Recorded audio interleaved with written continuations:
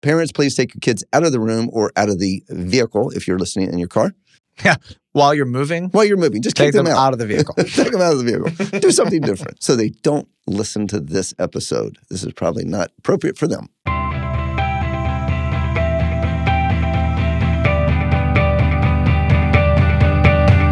This is the Village Church Q&A podcast, where our goal is to create digital, shareable, and helpful content to make disciples who will go, grow, and overcome. Hey, Village Church. Welcome back to the Village Church Q&A podcast. Pastor Tim and Pastor Michael with you. Today, we have a very interesting question. We did put a disclaimer at the beginning, so just a reminder about that. So our question for today, Michael, is, can we have sex on the Sabbath? No, we cannot. Not on the Sabbath. So, what is the Sabbath? This really made me laugh a lot. I'm going to be honest. And I know, because you were thinking about the Davenport. No, I was not.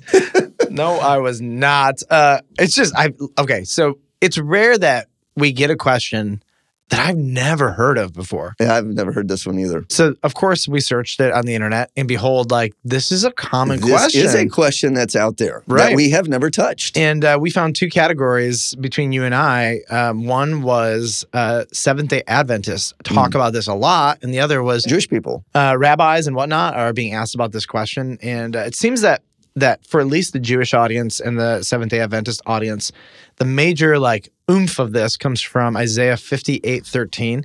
So I'll read that, and then you can kind of hear where this comes from. If you turn back your foot from the Sabbath, from doing your own pleasure on my holy day, and call the Sabbath a delight and the holy day of the Lord honorable, if you honor it, not going your own ways or seeking your own pleasure or talking idly, et cetera, et cetera.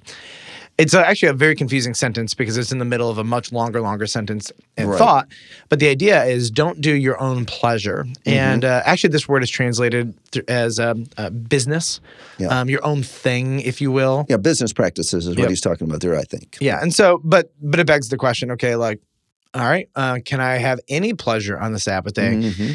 So let's talk about Sabbath. Let's talk about it in three categories. And again, I think this question is hilarious. I'm just going to put that on the table.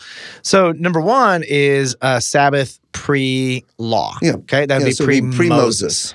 And there are no restrictions. In fact, most of the Sabbath restrictions that most Christians and Jews are aware of, they all came from the Jewish law, and then they came from the rabbis creating more laws on top of that to help them not break the Jewish law.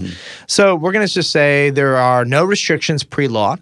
Let's talk about the time of the law. This would be Moses to Christ. There's no restrictions. In fact, even here, this isn't about sexual relationship or pleasure.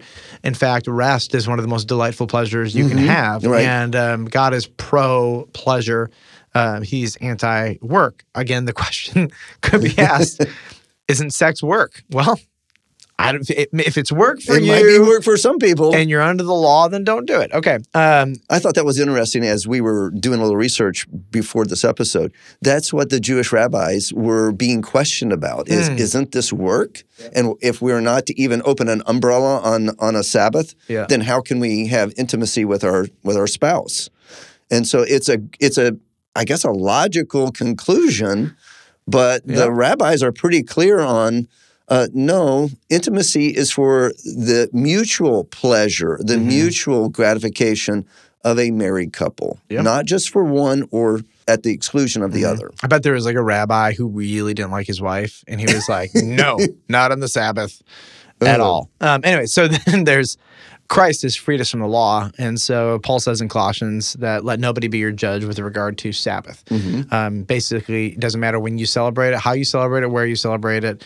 If you're in Christ, the fullness of Sabbath has come upon us, spiritual soul rest. But Jesus is clear to not practice the Sabbath would just be foolish. Yes. Because our bodies are created with that weekly rhythm. So I think we could come back to this and say, nowhere in Scripture, not even close, does the Bible even get to this place where it might hint that the sexual relationship should be abstained from on the Sabbath. Right, yeah. There's nothing even close to hinting at that. Yeah, and even if it did, we're not under law, and it would definitely not be in the New Testament. It would be in some obscure Old Testament passage, and which there is not a single obscure Old Testament passage on sex on the Sabbath.